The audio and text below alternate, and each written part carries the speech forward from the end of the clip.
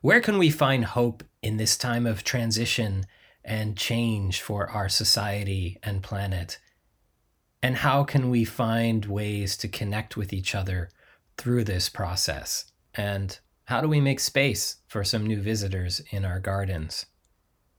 All of that and more on this episode of For the Wild Ones.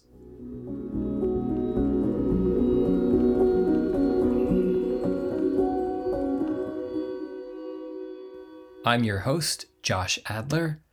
For the Wild Ones is brought to you by the International Wildlife Coexistence Network. This episode's guest is Dr. Denise Taylor, founder of Wild Connections, a sustainability consultancy built on her years of expertise as a wildlife educator. Now Denise is helping young people and businesses climb that great big mountain of sustainability.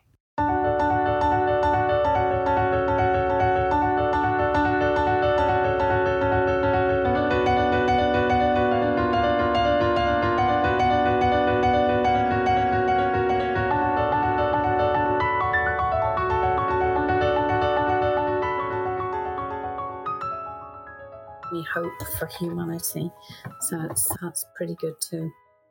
Yeah, the hope is that's something that I'm looking for support for, actually. Yeah. So I'm glad to hear you feeling that.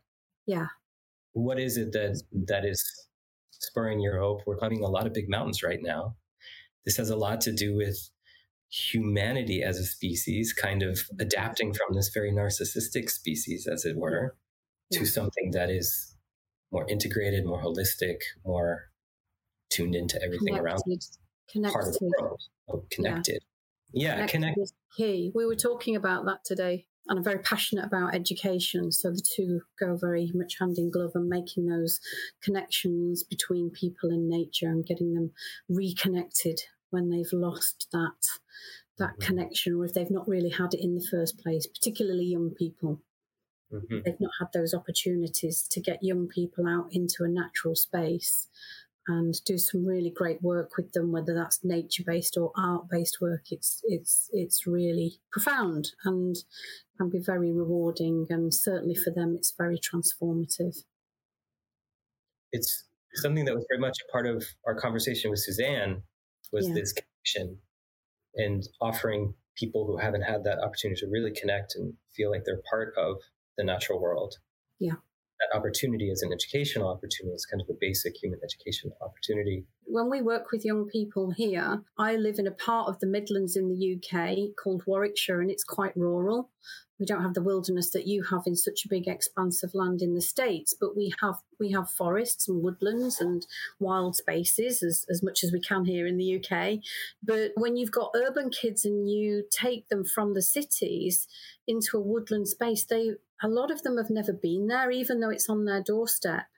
So they're just not exposed to it. It's really bizarre that, they could easily get on a bus or even in some cases walk out there, but they're just not brought up with that exposure. A lot of them, the inner city kids. I do work with a foundation. They bring college age students who haven't been out of the city until that age mostly, and then up to a nature preserve. It is always a powerful experience for them. Yeah, it's quite profound, isn't it? Yes. Quite profound. And scary for them as well. And that's even without introducing, as you have over there, any predators into the situation that they may need to be fearful of or not. Doing our best to introduce predators, but it's challenging, as you know. Yeah, I know. Yeah. But even here, people have a fear of bugs and spiders and anything that moves. It's unusual.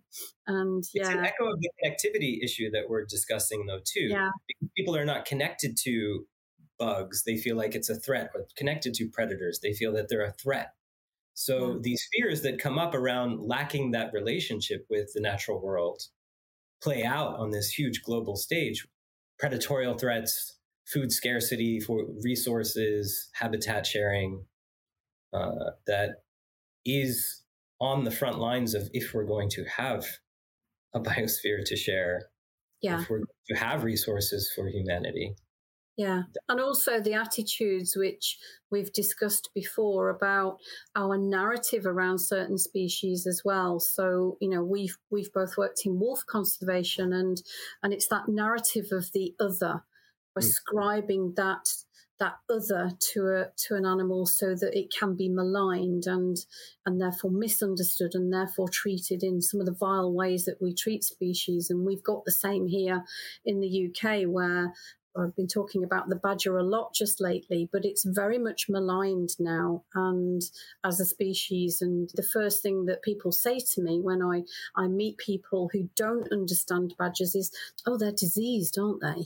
Because we have this whole thing going on with bovine tuberculosis here in the UK, and it's not a badger disease. It's a cattle disease, and it's cattle to cattle transmission. But the government has been so virulent is the only word I can think of in pushing out this perception of the badger as being something that's a nuisance, a pest, vermin, diseased, whatever you want to say. It's just everybody's got that attitude towards it now, and it's so wrong. We see the same inaccurate narrative in the States, where the same kind of narrative is coming out of policymakers about bison, about wolves, and other creatures that are painted this way in terms of some kind of disease threat. Yeah. Mostly towards livestock, right? Yes, and it's the same issue here. It's livestock. Badgers here are a protected species, and that's the issue. It's not the animal itself, it's that it's protected and quite rigorously protected. So really is a crime to do any set interference and, any interference with the badger whatsoever. So basically the National Farmers Union, which is a very powerful lobby here in the UK, wants to see them pretty much wiped out. We've had many years culling now, and they've been killed in their hundreds of thousands now, and going against the Berne Convention because we're now seeing local extinctions. And now they've started to put into place this epidemiological cull, which is being advocated to wipe out 100% of the badgers in certain areas, which is just, the badger isn't the problem. It's cattle biosecurity that's the problem. It's not the badgers. There's no scientific basis for this culling policy. It's slaughter of healthy animals, tens of thousands every year. It's just horrible. The metapopulation suffers and eventually collapses because of lack of connectivity. It brings us back to this importance of connectivity and ecology too, right? Where it's this culling of local populations that decreases the viability of passing on genetics that actually build a population, sustain a population throughout the region or the metapopulation. Yeah. We see this too in other populations. And then also that, badgers are nature's engineers, so they're very, very beneficial to their ecosystems and habitats. They're seed dispersers. They disturb the soil, so other species have benefit of that disturbed soil. So they're very valuable in that ecosystem. They've got a key role to play. But none of that is discussed in any of the narrative here. None of that about how beneficial species like the badger is and the fox, and there are our top predators, if you like. Now badgers are omnivores, but they're our top two charismatic species these days because we don't have the wolf any longer. We got rid of the bear a long time ago. We'll have some small populations of wild boar. They've been reintroduced back in, but apart from that, that's it for us. Our biodiversity is very, very lacking. We're in the bottom 10% globally in the UK, and we shouldn't be. Well, when you're lacking the kind of apex predator layer, it's hard for the entire ecosystem to really flourish. Yeah, and even function, let alone flourish, even to function, it's very depleted. We have a situation here where there are large landowners. So we've got the farming and agricultural side of things, and we've got lots of chemicals being put onto the land.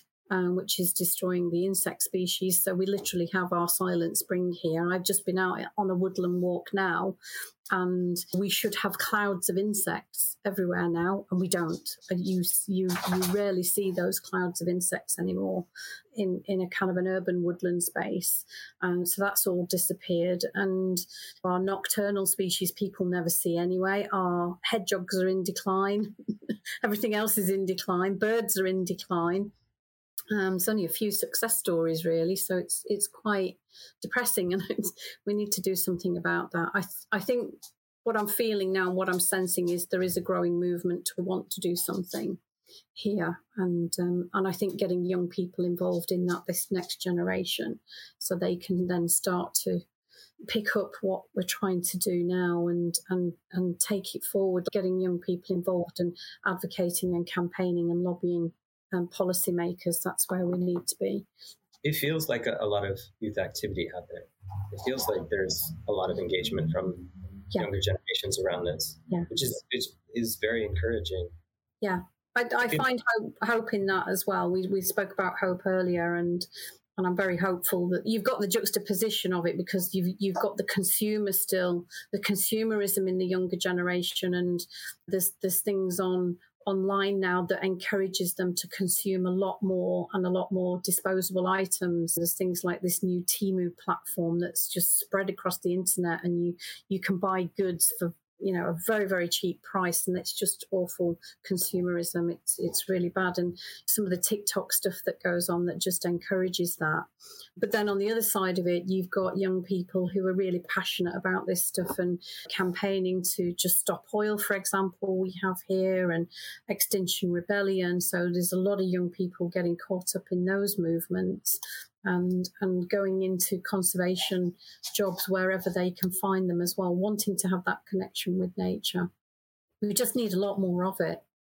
Certainly here in the UK, they're starting to bring nature-based studies back into the curriculum now, and that was missing for a long time, and that's a positive step. That's fantastic.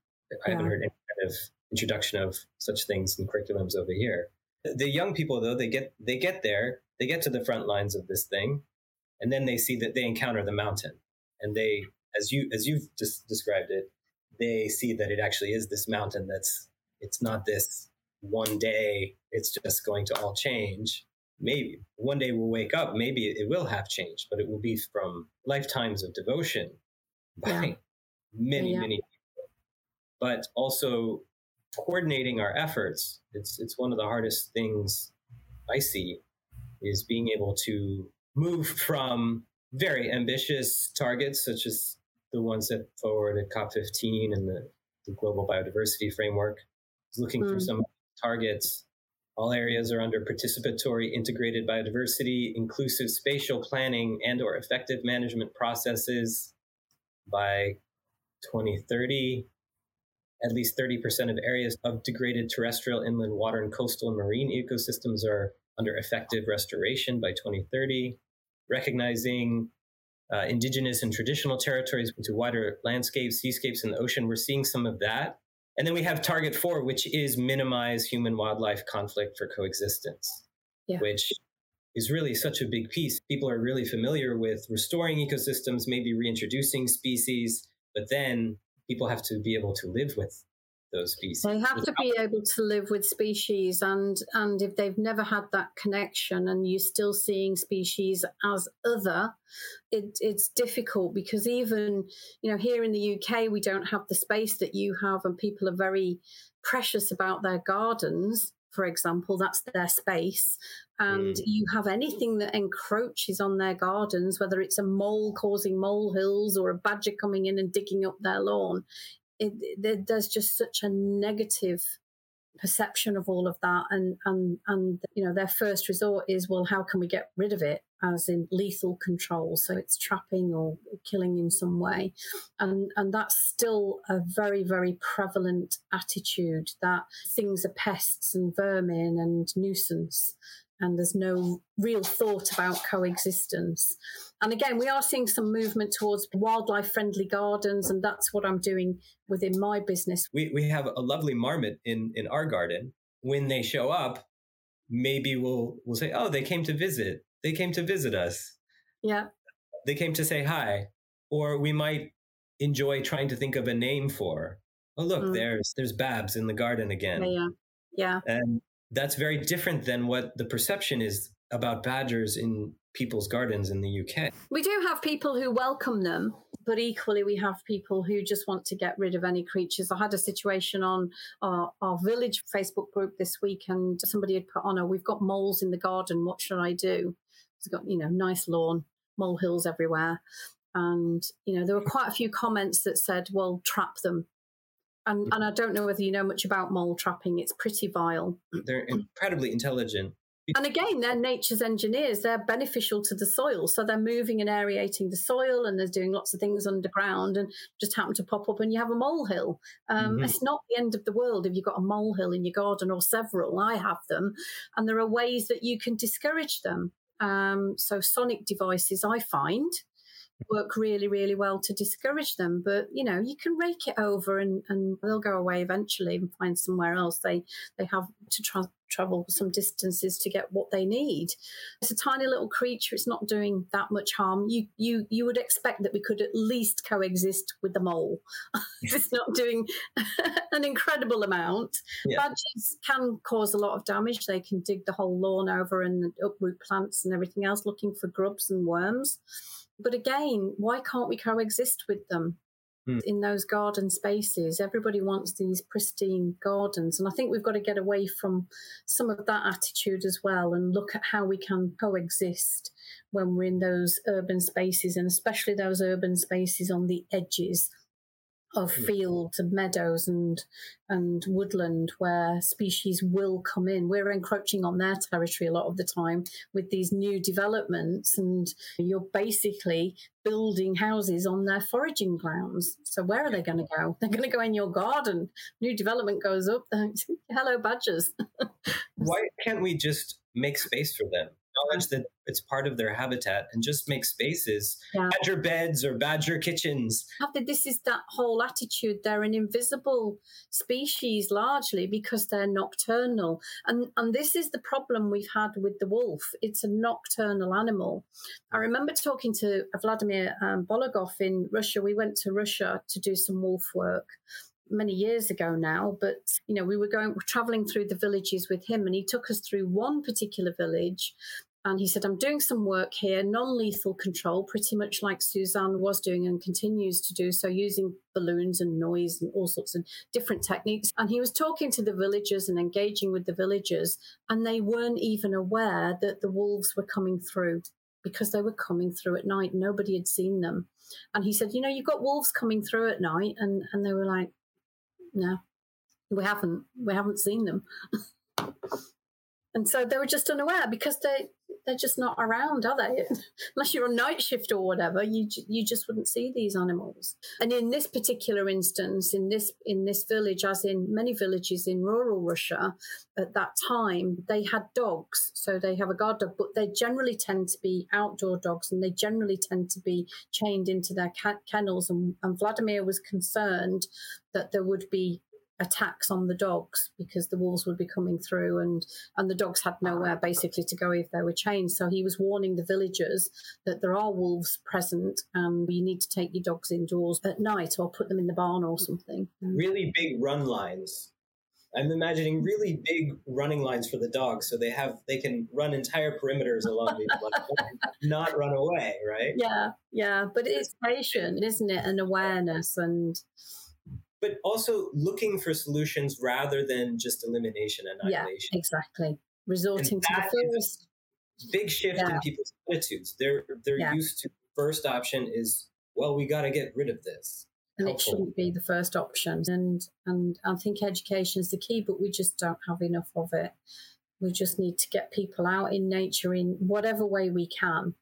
And even nature on your doorstep, even the nature that you're sharing your house with, the little bugs and the things that share your house and your garden. I've got a wasp's nest out in the garden. I've got ant hills. I've got all sorts visiting, foxes visiting, bird species. And it's wonderful to see all of that. Why would you want to destroy it? But you're also working with the business community. Yes. So in my business Wild Connections, basically what we do is we help companies to develop and implement their sustainability strategies. And that cuts across the whole piece of what's being termed environment, social and governance. So it's that ESG conversation. So it's bigger than net zero. Everybody seems to be focused and fixated on net zero, but we take companies beyond all of that and get them to truly embed sustainability in their business. So on the environmental side, I make sure that biodiversity and, any planetary concerns are very highly on their agenda when we start to educate them about the environmental aspect of ESG.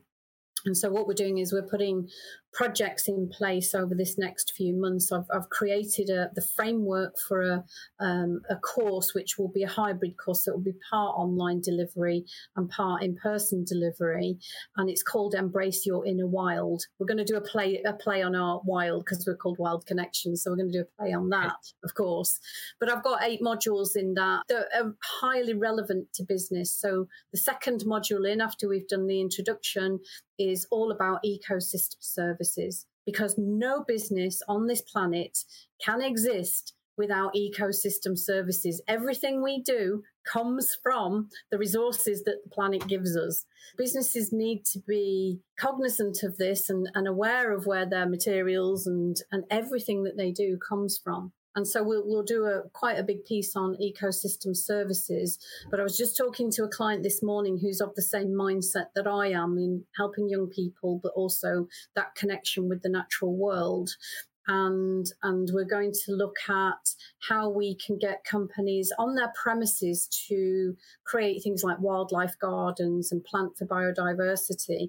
Because when you think of factories and you think of business premises, we've got a lot in this country on business parks where there's a lot of land that is either just it's lawned or it's very sterile. They plant with architectural type plants and they're beneficial to no species at all. They look good, but they're not really useful or beneficial. But what we need here is our indigenous native plants that are attracting the pollinators and attracting the smaller creatures and allowing space for the voles and the shrews and the hedgehogs and everything else to traverse. These huge business parks very often seem to put all these perimeter fences up. And how can wildlife travel through corridors when they're just meeting fence after barrier, and then they hit a road and then they hit a rail line, and we're just really, really encroaching on all their space and territory. So what can we do to get businesses to be aware of this? And first of all, not kill anything that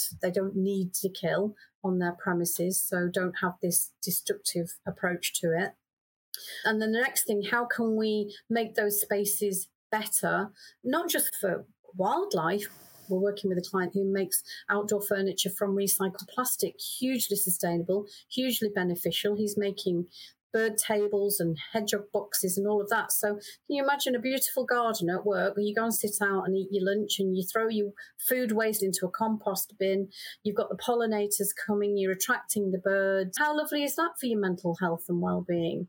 The businesses then have a very, very tangible reporting line that they can then put into their sustainability reports. We've got the task force for nature-related financial disclosure being launched in a couple of weeks in New York City. The task force is basically talking about that triple bottom line. So at the moment, we have economic systems which are very focused on GDP, gross domestic product, and on profit. And nothing else. So it doesn't account for the ecosystem services that you're using or any of the social benefit that you've got to society. So it's all about profit. What the Task Force for Climate-Related Financial Disclosure does, and the TNFD, which is the Task Force for Nature-Related Financial Disclosure, is start to bring and the environment and the social aspects into financial reporting, and businesses will be required, it will be legislation, to report on their impact, negative and positive. So if they're doing more things as part of their action plan and their roadmap in their strategy, they can then start to report on that in a positive way. And we're encouraging businesses to have that positive, regenerative, transformative mindset. So we have a staircase. It's a sustainability staircase, and it's got several steps to it, starting from non-compliance. So if you're a business and you're not compliant and doing bad things, basically, breaking laws potentially, it goes up to then just being compliant and then beyond compliance.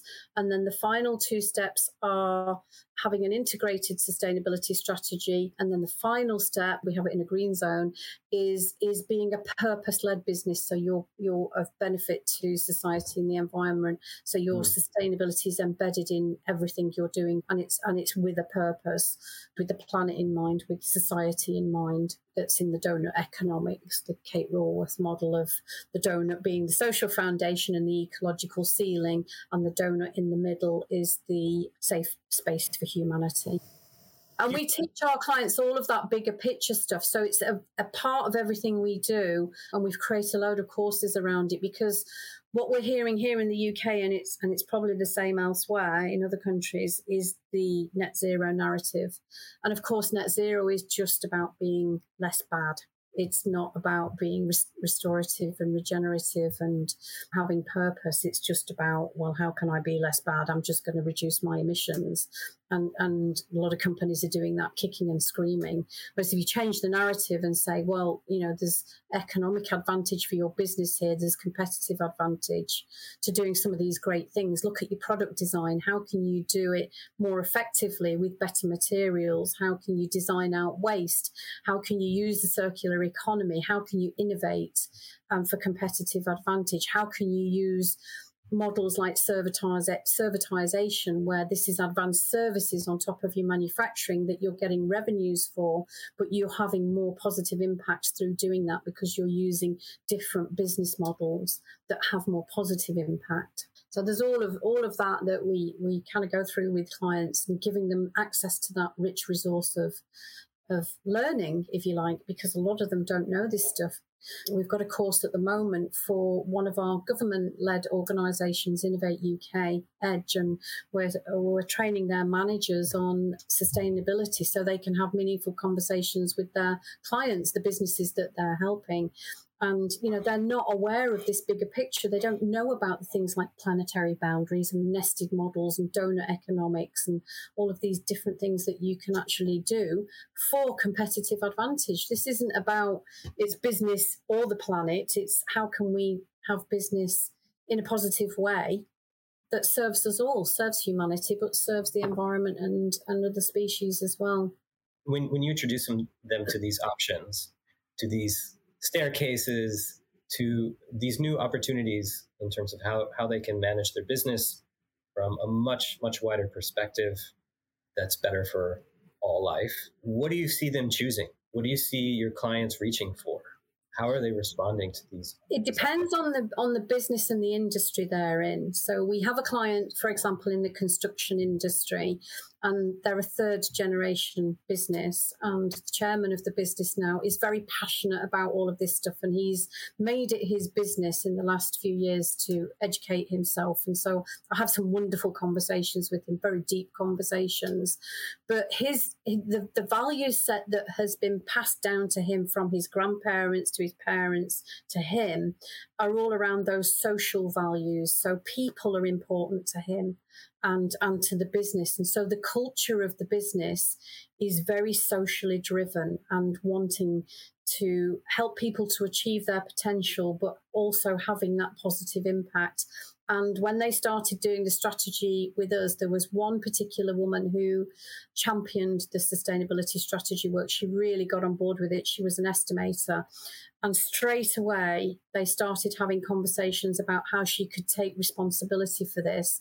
And she's now the group sustainability manager and doing some wonderful stuff. So the biodiversity and the environmental side of it is all part of this mix now, because they've empowered the social side of it. They've empowered the culture and people within that culture to take action.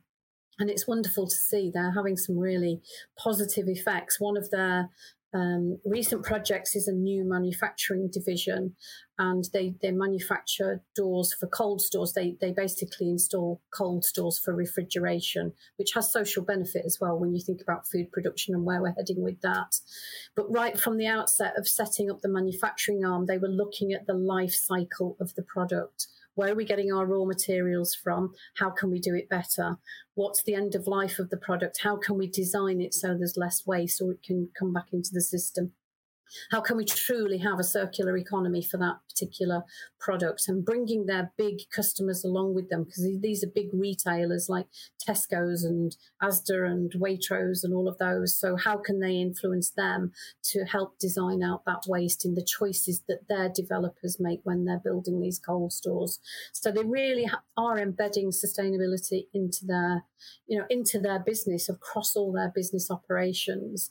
And then you have others who are in a different space who might be looking at how they can benefit the environment. So we work with 2 or 3 facilities management companies, hugely water intensive in particular, but typically the cleaning industry uses a lot of chemicals. And the businesses that we're working with don't use any toxic chemicals. They do use chemicals, but they're not harsh on the environment. Water's a chemical, so you can't say they're chemical free. So we've had to help them change the narrative on that a little bit. But they use water systems that really, really drastically reduce the water consumption in cleaning, and lots of different techniques and strategies that they're using to reduce their impact, their environmental impacts, and also look at the social impacts as well. So they have things like they won't have 0 hours contracts. They don't support the gig economy. They pay people a fair wage, a living wage. We have a living wage foundation here, and above that wherever they can, and really look after their staff and help them and empower them and give them benefits and tools that will help them in their daily lives, in their communities. Because the facilities management industry it's a low paid industry, and you don't very often see those benefits coming through. But these companies in particular want to do the right thing. So it can be done. And it gives them advantage, because now in tenders and contracts, what you're seeing is, well, what's your sustainability strategy? What are your sustainability credentials? And it's now becoming a differentiator in contract winning. So there's a business case to be had. It's fascinating to hear how you're seeing the solutions provide both the social impact and the environmental impact. That once companies start encountering these options, considering the sustainability pieces of their management, their operations, they look for solutions, and they're there actually that improve the business. That's encouraging. That's hopeful to hear. And if I can get more and more businesses thinking about biodiversity, which is where I'm heading with a lot of the stuff we're doing over this next year, that would be really great. Because still what happens is business leaders and managers, they'll go into work, go into the business, and it's still very much divorced from what they might do in their personal lives. So they might be great hikers and go rambling and do nature-based stuff in their personal lives, but the minute they walk through the office door or the factory door, it's all siloed and compartmentalized, and they don't see the connection very often between their business life and the impacts they're having, and biodiversity and what they might do in their personal lives. It's joining those dots. So I want to do a lot more outdoor work with business leaders. So we're developing them as leaders, but in the outdoor spaces where they can make those connections again. In Quebec, we have this cultural notion of plein air lifestyle, which is an approach to career, recreation, creativity, education, as an integrated kind of lifestyle with the outdoors, with nature. Wonderful. But also it's part of the artistic culture of the European region, in terms of plein air painters who might enjoy their work outside. It's also part of Japan and the kind of pilgrimage culture. Yeah. If we instill that from a young age and bring nature back into schools, and as you're going into business and integrating it into business, I think we can see a lot more positive impact if we can have those things happening on a much, much bigger scale. In terms of the mountain, though, what's it going to take to get us up that mountain of transition, of paradigm shift, in time for us to have a flourishing biosphere? I see business as one of the key opportunities. Definitely see business as having a very, very strong role to play, because there is that disconnect at the moment. If we can get businesses collaborating, thinking about this stuff, they're much better at being able to influence policy, and especially the larger businesses. So if you can change that mindset to think about these things more deeply and to think about the bigger picture of sustainability, I think we can achieve a lot through business. But to do that, you need to present the business case. It's got to be a business case, because even with the construction company who's very, very on board with this, and I would say they're in that purpose-led zone of the staircase, they still have a business to run and mouths to feed, and that's of social benefit as well, of course, and community benefit. But they have to be sustainable financially as a business, so you have to take that into account. But I do think they are the key to this. And then the other key to it is our education system. And we've got to be getting them connected with nature. But we've been talking about this for a long time, and that's why I say there's still a huge mountain to climb, because it still feels like there is a huge mountain to climb. And I get little pockets of hope when I have talks with my clients and conversations like I had this morning with a client who they're a waste management company, and they manage a lot of waste, and they're trying to make it so that as little waste as possible goes to land. So they're doing this with purpose as well. But they're hugely passionate about developing young people. And so education is quite a key. And I work with a project in Uganda called the Chrysalis Youth Empowerment Network. And they've got the Uganda arm of it is Chrysalis Uganda.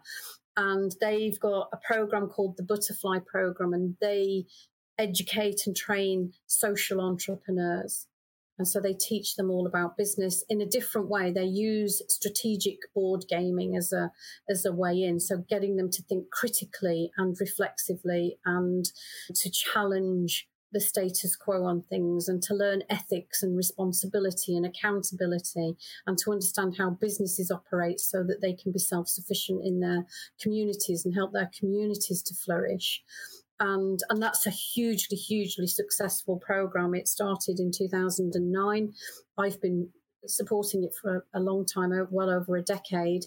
And the first cohort of butterflies, they're now in their mid-20s and running some amazing businesses that are doing environmental and social good, and benefiting a lot of people without damaging the planet. There's nice farming projects going on. One of my mentees, he's running an agri-tech business. So he's helping subsistence farmers get their produce to market so that they've got an income and a livelihood without being ripped off, and all those wonderful things. And 2 years ago, they built a school. So they're bringing kids in from very poor rural areas and training them up. So some of those will go on to become butterflies, but they've also got an athletics program. So any sponsorship and donors who contribute to this need to help sponsor the running track. And so they've got a para-Olympian now who's training the kids, and they're achieving some fantastic times, almost Olympic record times for their age group. They're a few seconds off some of the records, and these are the athletes of tomorrow, and it gives hope to those as well. But they're learning about climate change, they're learning about city, they're learning about regenerative farming, and lots of different initiatives that they're getting underway. So education's a massive part of it, and if we can do it in Uganda, we can do it everywhere. Can you do it in Idaho? Because you've got some great kids in Idaho, though, haven't you? We do have some fantastic kids in Idaho, and some really good people in Idaho. Yeah. Idaho's full of wonderful people. It is. And I know we all see the negative with your policymakers who we really need to have that change of the government and the policy, and that I don't want to get into politics too much into this. But the thing we see in the narrative, the political narrative, is that decision makers are choosing anecdote over science.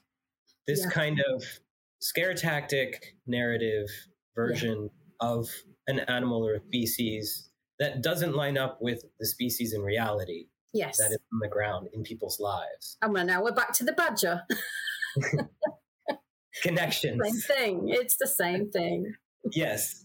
But helping decision makers shift towards scientific-led outcomes is a big part of the shift where there are political conflicts right now. And what drives all of that narrative with them is the short-termism and this old economic theory that's outdated now, because the original economic theories that GDP is based on, it wasn't designed to be how it's turned out. It wasn't designed to serve humanity and to serve the planet. And as if you've read Donut Economics, that explains all of that.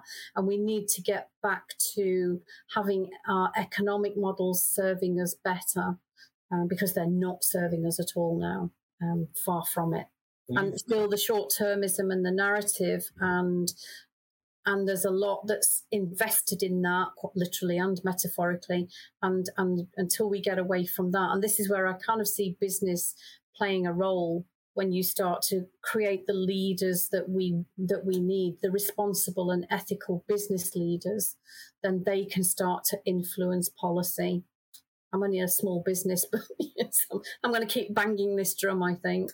Well, it's bringing a lot of hope to me, and probably to the people listening to this.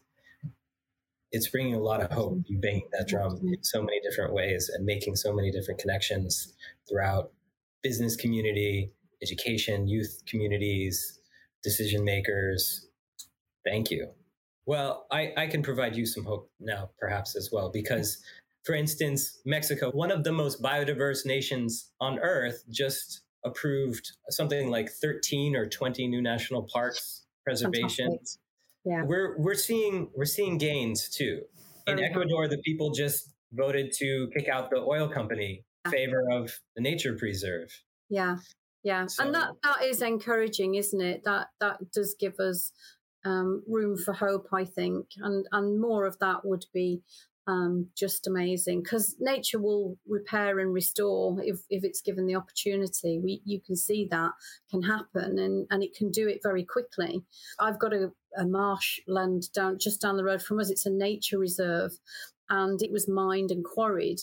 And within a decade, it's now such a wonderful biodiverse hotspot. The quarry areas are turned into wonderful pools and lakes, and we have migrating species of birds that stop off here, and it's amazing. And the badgers there are very safe and protected, and there's all sorts of wildlife going on, and it's a lovely space. But it's only a small footprint. It's nothing like the amount of wilderness we ought to be having for nature to really flourish.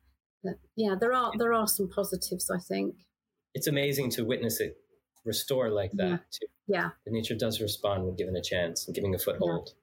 Yeah. It does. And so what you've just said about Mexico is just really encouraging. And yeah, that'd be interesting to watch that one, I think, and what happens. We'll keep watching. Yeah, we'll keep watching.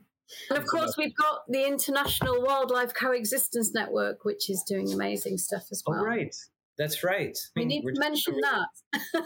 It's true. We're doing quite a lot. We're always trying to do more, but we're doing our part. Yeah. And what I like about some of the latest stuff that we're looking at through the IWCN is that we're focusing on some of those species that don't get the attention, like the insect world.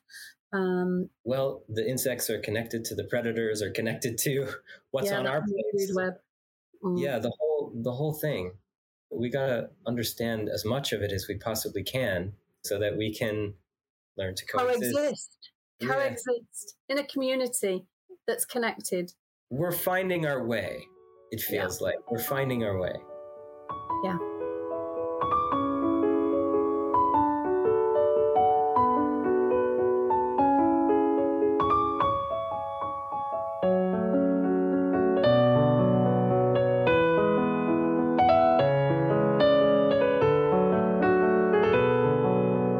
Thanks for finding your way to this conversation. I'm your host, Josh Adler. This is For the Wild Ones, brought to you by the International Wildlife Coexistence Network. Please subscribe and share this series if you like what you're hearing. Until next time, keep the hope alive, stay connected, and stay wild.